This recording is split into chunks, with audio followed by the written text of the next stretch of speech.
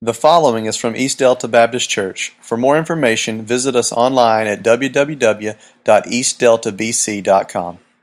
We're still in our Survivor series, and you're going to see that over the next few weeks. Jeremy did a good job putting that together. Don't y'all agree? All right. Some agree. That was kind of weak. We're going to continue this morning. We're going to talk about how to survive conflict. Survive conflict. And next week we're going to talk about how to survive marriage. Now come back next week. Don't bail out.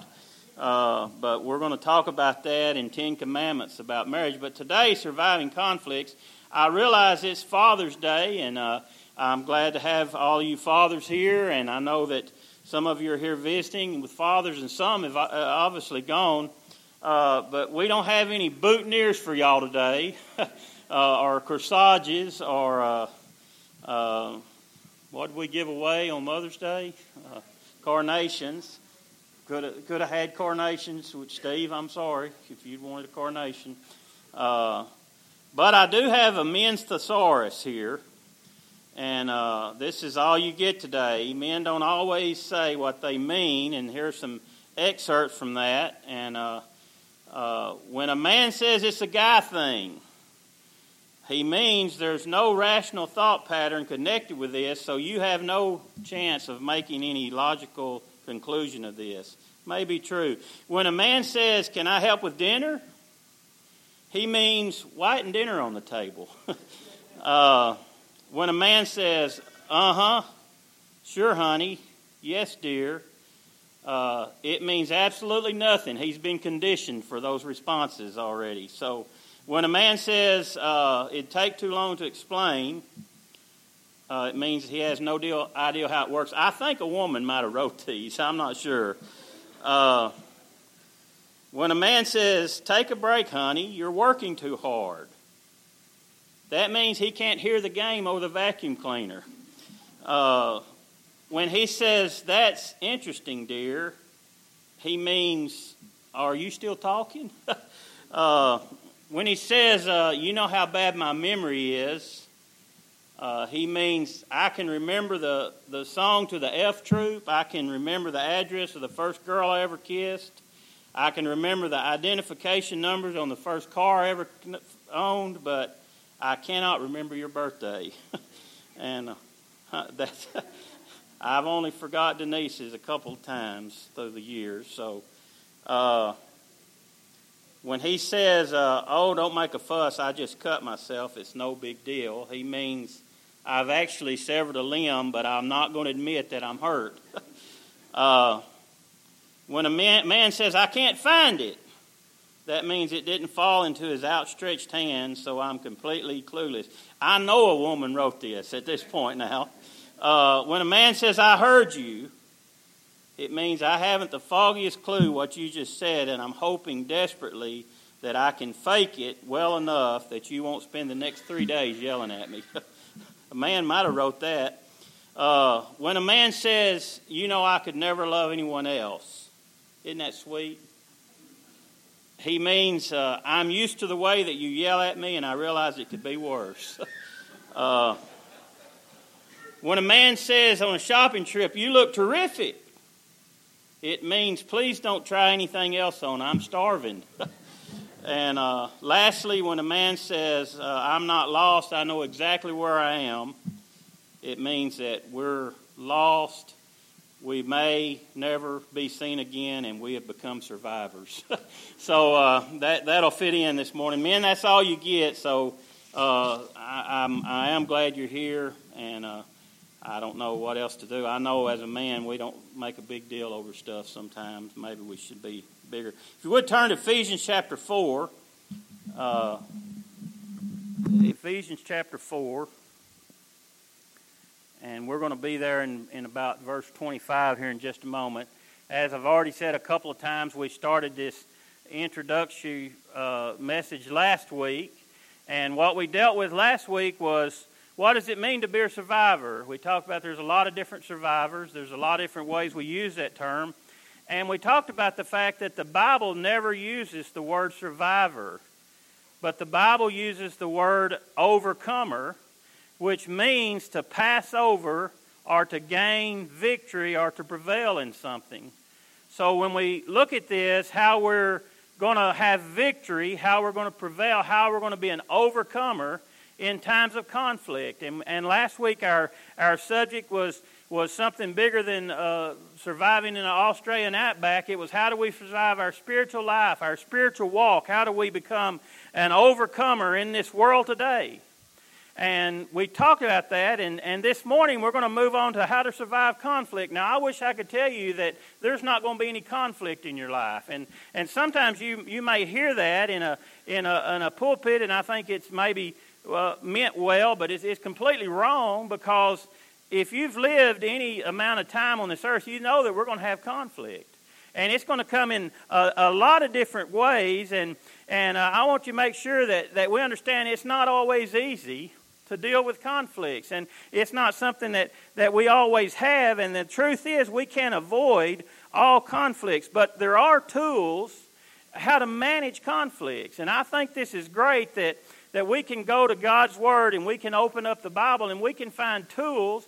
We don't have to just come up with some ideal for a sermon, or we don't have to just say, I need to put together some things to say this is how we survive. We can go right straight to God's Word, and He says, hey, you're going to have conflicts, and I have a program how you can survive those conflicts. I just wonder sometimes, we talked about this on Wednesday nights a few weeks back, some of the illustrations maybe that I use that some of you don't even know what I'm talking about. How many of you know the show Father Knows Best? Wait a minute, let's do that differently. How many of you don't know the show Father Knows Best? Oh, my goodness. All right, Ronnie and Amy, y'all ain't that young now. Father Knows Best. Who can name some of the characters? Ernie. That's the only one I remember. Who? Kathy. Who? Betty. I don't remember any girls. I just remember the boys. Oh, well, I remember him. The father in this series, it was a television series, black and white, was Robert Young. He played the character Robert Anderson. And in this little sitcom, this father, there was always a problem came up. And during the running of this show, the show would start kind of like Andy Griffith, and some problem would arise. And Father Knows Best. I mean, that's where the title came from. So in this 30-minute sitcom, the father would work through this issue, and the children would learn some life lesson from it, and that was the whole gist of the show. Now, in real life, Robert Young was he's living a troubled life. He dealt with all kinds of problems. He was an alcoholic. He was prone to violence. He was prone to depression. For decades, he struggled with the issue of suicide. So I think there's kind of a spiritual truth in that story a lot of times when it comes to people and Christians also. Because when we look at someone from the outside, we see a family and a smiling face and everything's wonderful, just like Father Knows Best. But when you get behind the scenes and you begin to look at families and you begin to look at people, you realize that they're deeply troubled a lot of times, and they're dealing with problems, and they're dealing with stresses, and they're dealing with conflicts, and we as your brother and sisters never know those things. So this morning, as we think about this and we think about dealing with these conflicts, we're going to look at some techniques to manage those. And I want us to start off in James. You don't have to turn over there, but James chapter 4, verse 1, James lays this out. He tells exactly where conflicts come from. Now, I want you to think about this before you discount it. Okay? Before you say, I'm not sure I agree with that. He asks this question, where do wars and fights... Now, we can summarize those in conflicts without changing the word. Where do they come from? He's talking to a church, and he says, where do wars and conflicts come from that are among you? And then he asks this question, do they not come from your desires, and a lot of translations say your selfish desires, for pleasures that war in your members. So what James is saying, he asks the question, he says, where do conflicts come from? And he says, really, don't they come from our own desires, our own selfish pleasures? Isn't that where conflicts start? Now, what I want you to do is I want you just to boil that over in your mind a minute. I want you to think about conflicts maybe that you deal with, and you may say, okay, when it comes right down to it, a lot of my conflicts are because of me. I mean, it's because of something that's not, it's my desire, it's my decisions, and someone else has a different desire and a different decision. So what do you have? Right there you have a conflict. So how do we deal with those things? Because we know they're going to come. Boy, old James, he just gets right down to the point, doesn't it? He don't beat around the bush. He don't dress it up anyway. He says, hey, this is where they come from. Think about this. And then when those two things come apart, there's sparks going to fly. So we're going to look at ways that we can deal with that. And we're going to look at the letter to the Ephesians. Now, the book of Ephesians is a book of relationships. It really deals a lot with how to function with one another. And this topic today is going to be with conflicts. It covers just about every kind of relationship also. But look what it says. This is Ephesians chapter 4, starting in verse 25. 4:25 says, therefore, put away lying, and let each one of you speak truth with his neighbor, for we are members of one another. Be angry, and do not sin. And do not let the sun go down on your wrath, nor give the devil a place, or give the devil a foothold or a stronghold. Let him who is stealing steal no longer, but let him labor, working with his hands, to do what is good, that he may have something to give him who is in need. Let no corrupt word proceed out of your mouth, but what is good for the necessity of edifying, that it may impart grace on the hearers. And do not grieve the Holy Spirit of God, by whom you were sealed for the day of redemption. Let all bitterness, wrath, anger, clamor, and evil speaking be put away from you with all malice, and be kind to one another, tender-hearted, forgiving one another, even as God in Christ has forgave you. So Paul here, he begins the section of this letter to the Ephesians with four conflict management steps. And that's what I'm going to deal with this morning, those 4 steps. And the first is this, speaking the truth. All right? Now I'm going to add 2 little words to that, in love. Because what Paul's talking about, he's talking about in love. He's talking about brothers and sisters. He's talking in Ephesians. He talks about husbands and wives and children that living as children of light. That's what he's talking about here. So he's dealing with these things from the aspect of love. So we need to speak the truth in love. Verse 25, therefore put away lying. Let each of you speak the truth with his neighbor, for we are members of one another. How to handle conflict? The first step is this: we need to just be truthful. We need to speak the truth in love.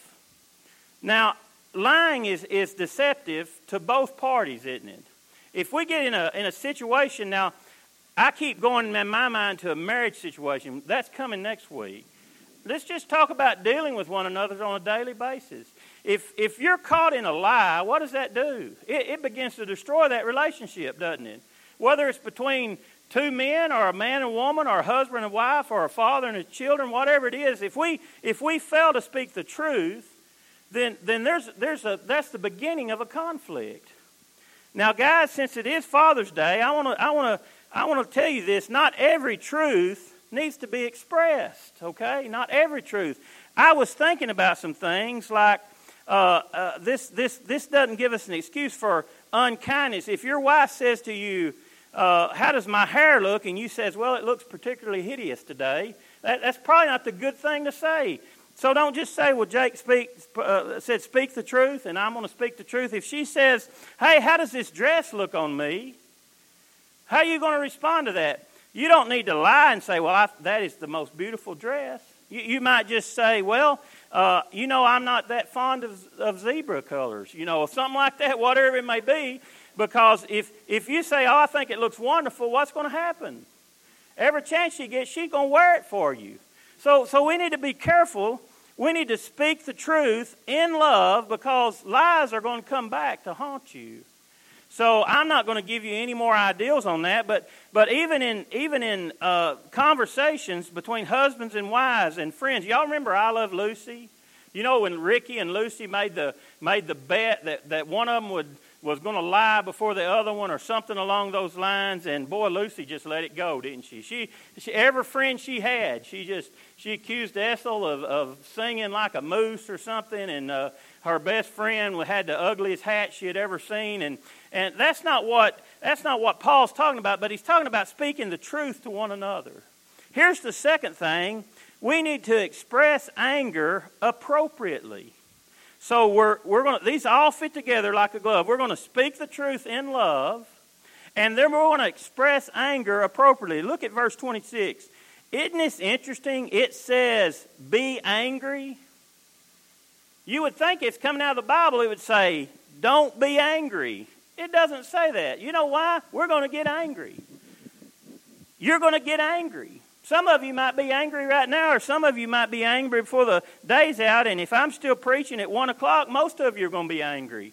So it says, be angry, but do not sin, and do not let the sun go down on your wrath. Now, you may have the NIV doesn't say be angry, but nearly every other translation says be angry. I heard a story about a woman in the airport. She had the red-eye flight.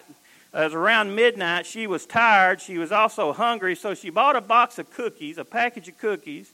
She sat down, and she opened her bag, and she began to search around for a book.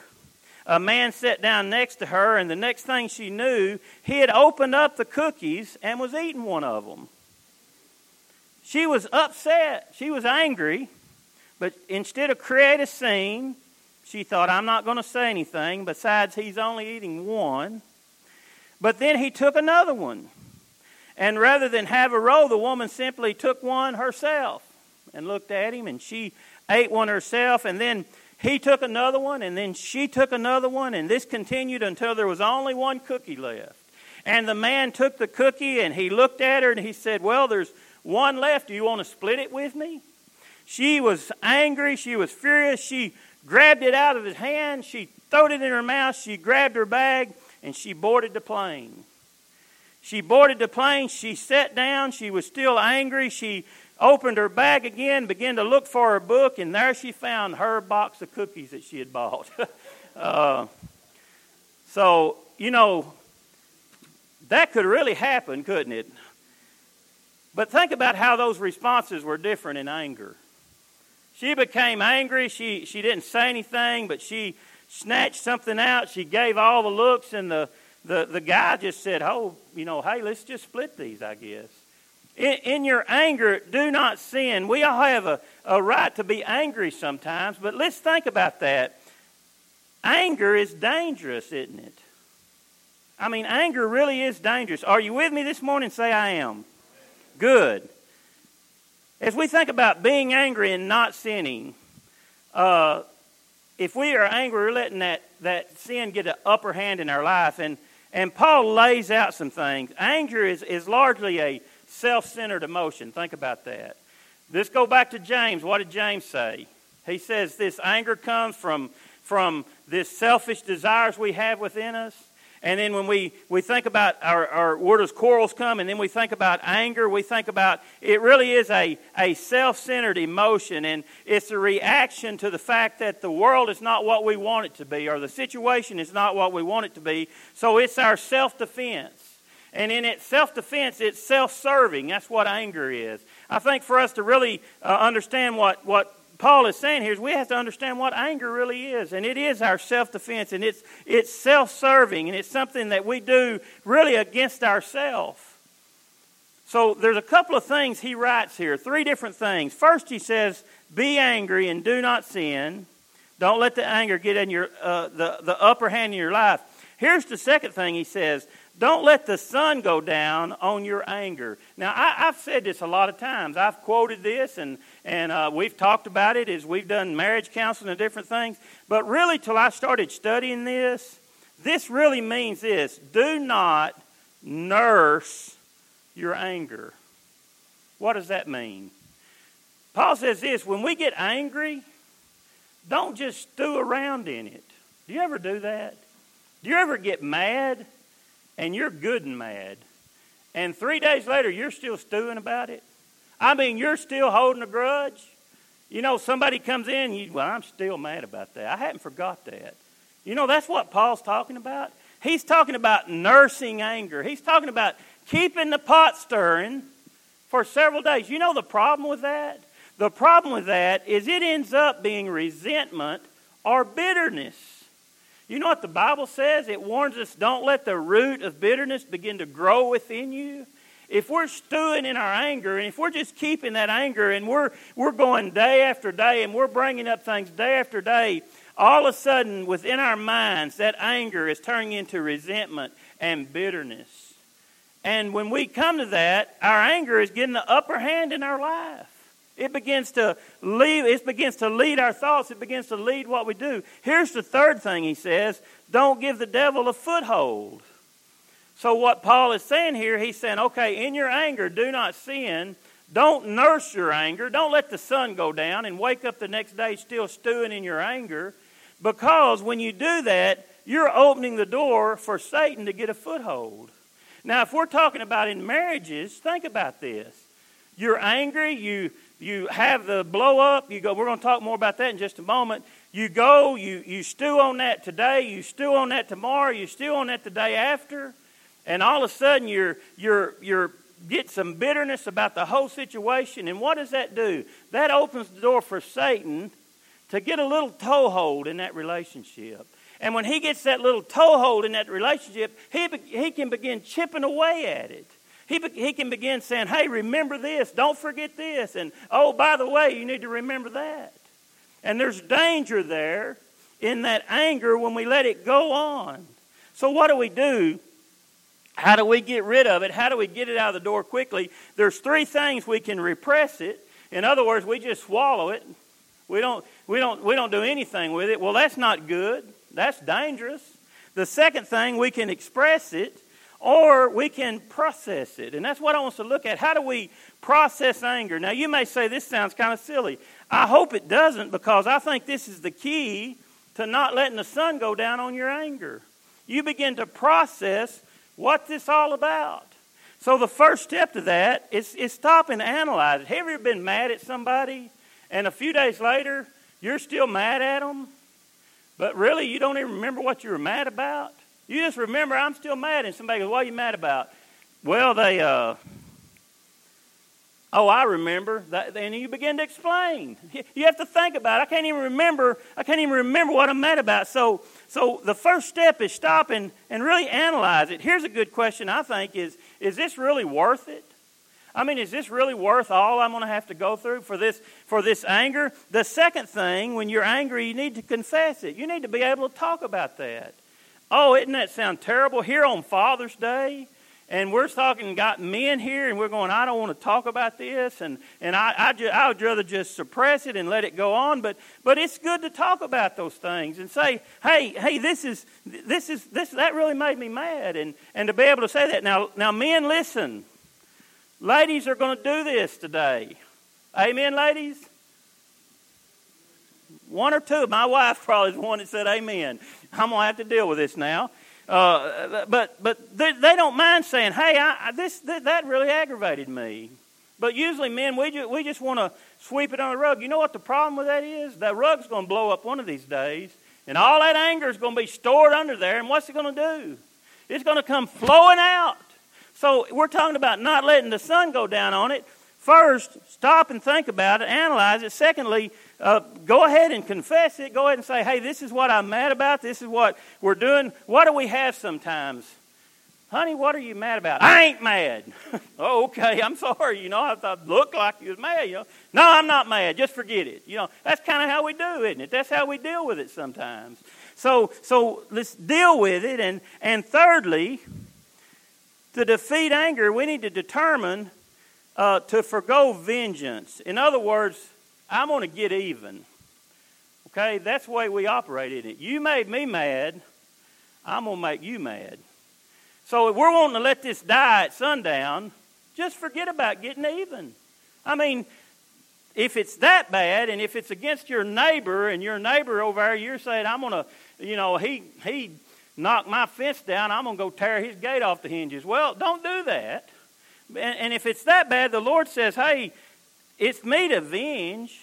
I'm going to pay back. I'm going to take care of those things. If it's something that's justified, that's a sin against God, He says, hey, let me deal with that kind of stuff. So we don't need to look out for vengeance. The fourth thing, go talk to that person you're angry about. That includes being able to apologize if you've done something wrong. But you know what's amazing to me? Sometimes somebody will be mad at you. You won't even know why. You'll speak to them and they'll, oh yeah, well, whatever. You're like, I'm not sure what happened. Be willing to go and talk to that person. And finally, be willing to ask God to change your heart. Be willing to say, okay, God, I want you to change my heart. Listen to what it says in Proverbs 15:1. A soft word turns away wrath, but a harsh word stirs up anger. I was thinking about this. Say your husband comes in and he's crunching ice. I don't do this. I made sure it was nothing that I did. So he's crunching ice, and that just tears you up. But you flick your fingernails. Any of y'all do that? Any of y'all do that? That drives me up the wall. She don't have long fingernails, so she can't do it to me, So what do? You're going to crunch ice. I'm going to flick my fingernail. What are you doing? You're getting back, aren't you? You know that bugs him. Or maybe you might say, would you like me to get you some more ice where you can crunch it right here in my ear? There's a lot of ways we can respond to that. Those small things, when we think about anger, what are we doing? If you look at those steps, if you analyze it, is it really worth this big blow up? He's eating ice. My goodness, he's eating ice. Go, she's eating ice. That's better, isn't it? She's eating ice. Go outside. Do something else for a little while. Pour some hot tea in there for him and let it melt the ice down. Whatever, Secondly, say something. Hey, that kind of aggravates me. Don't say, quit doing that stupid ice in my ear. What does it say? A soft word turns away wrath. Talk. Finally say, God, this just burns me up. It just aggravates me. Just help me to get past this ice crunching deal. As silly as that little thing is, isn't that kind of how we end up holding that overnight and weeks and months later? I got to move on. I'm running out of time. That goes right along with the third step. Paul's saying we got to speak the truth in love. When we're angry, do not sin. And then here's the good one. Verse 29. Watch what you say. Watch your words. Let no corrupt word proceed out of your mouth.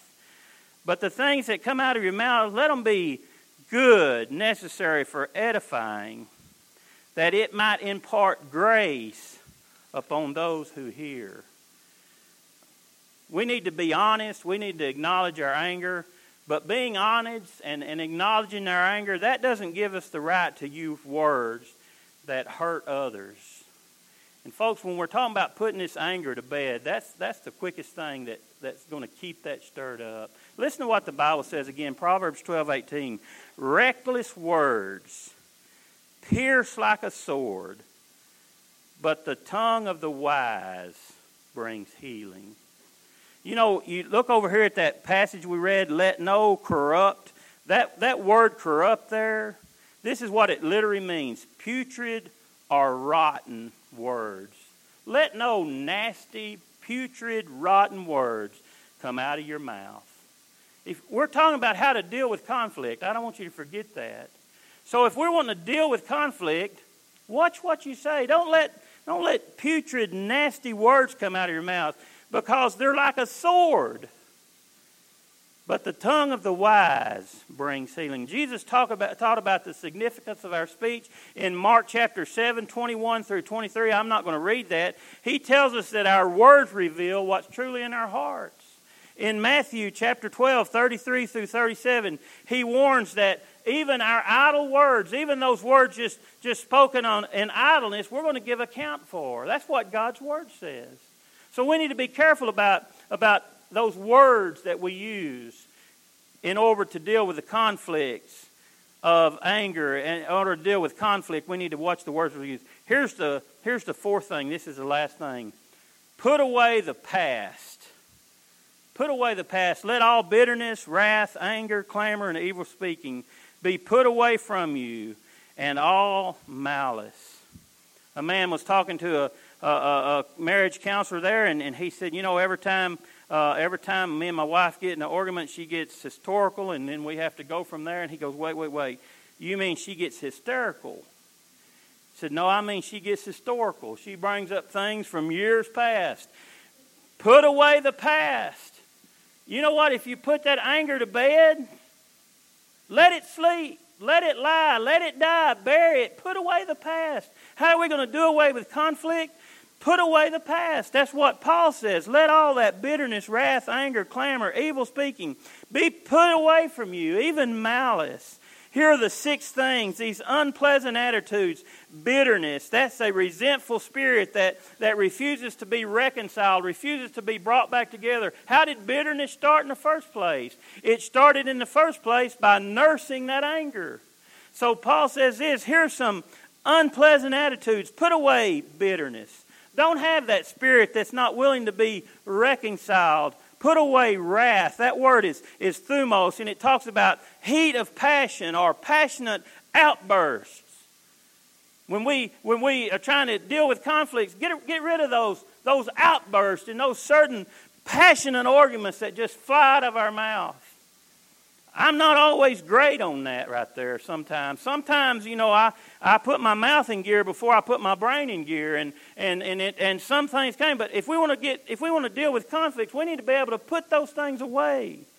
An explosion outside caused by a feeling inside, that's what that word wrath means.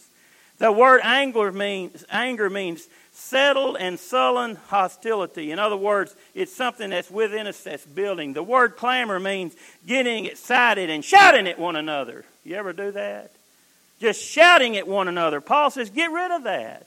You want to get rid of conflict, get rid of bitterness, that refusal to be reconciled, get rid of that heated, passionate arguments, get rid of that anger, that sullen that's setting within inside us, get rid of that shouting at one another, get rid of that evil speaking, and that's simply speaking evil against one another. And then the last thing is malice.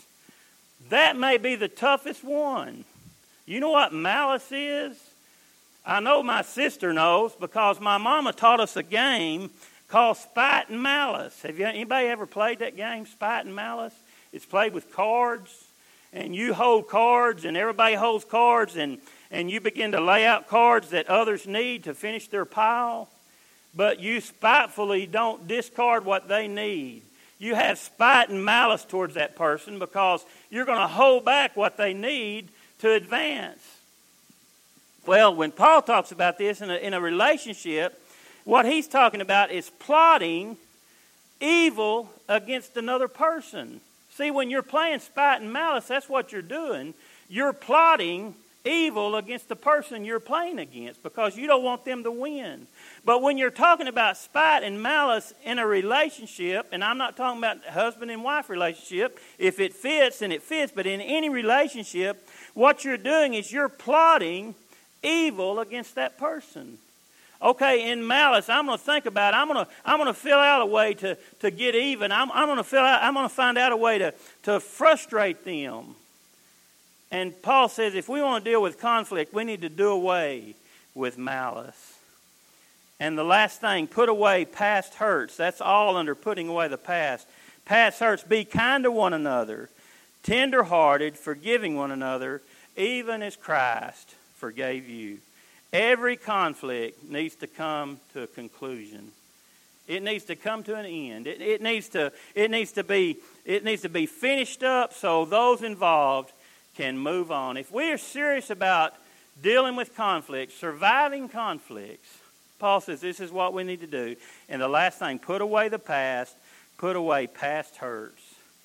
that we may be able to move on. You know, we're not called to a life that's free of conflicts at all. We know we're going to have conflicts, and being able to deal with those in the world today, I think, helps us survive our world today. But I want you to think about Abraham, and I want you to think about the legacy that Abraham left. Now, in conflicts, if you have children in your home, what are you doing in your conflicts? You're teaching them how to deal with them, aren't you? Well, however you deal with them, if it's malice, if it's angry outburst, if it's bitterness, if it's wrath, if it's clamor, if it's evil speaking against someone, you know what you're doing? You're training, just through your actions, those child, and you know what they're going to do? Your children's going to carry on that legacy. Listen to what it says about Abraham in Romans chapter 4, verse 20 and 21. Abraham, he did not waver through unbelief regarding the promises of God, but was strengthened in his faith, and he gave God full glory, being fully persuaded that God had the power to do what he had promised. Now, you can go read that whole passage, and you begin to understand what this is, that particular passage is talking about. But what I want you to see this is Abraham fully was persuaded that God had the power to do what he had promised. You know what God says about our forgiveness? In this passage we read, he said we are to forgive others as he forgave us. You know, that's what it all boils down to. We can sit here this morning and we can say, boy, I get mad, and you're saying all that stuff, and man, that's hard to deal with. Where did it come from? It comes from our own self. It comes from our own desires. And Paul lays out a plan that says, here how we can deal with our conflicts. Would you bow with me this morning? And Father, I pray this morning as I just uttered a bunch of words today, Lord, that your Spirit would bring them together within our heart.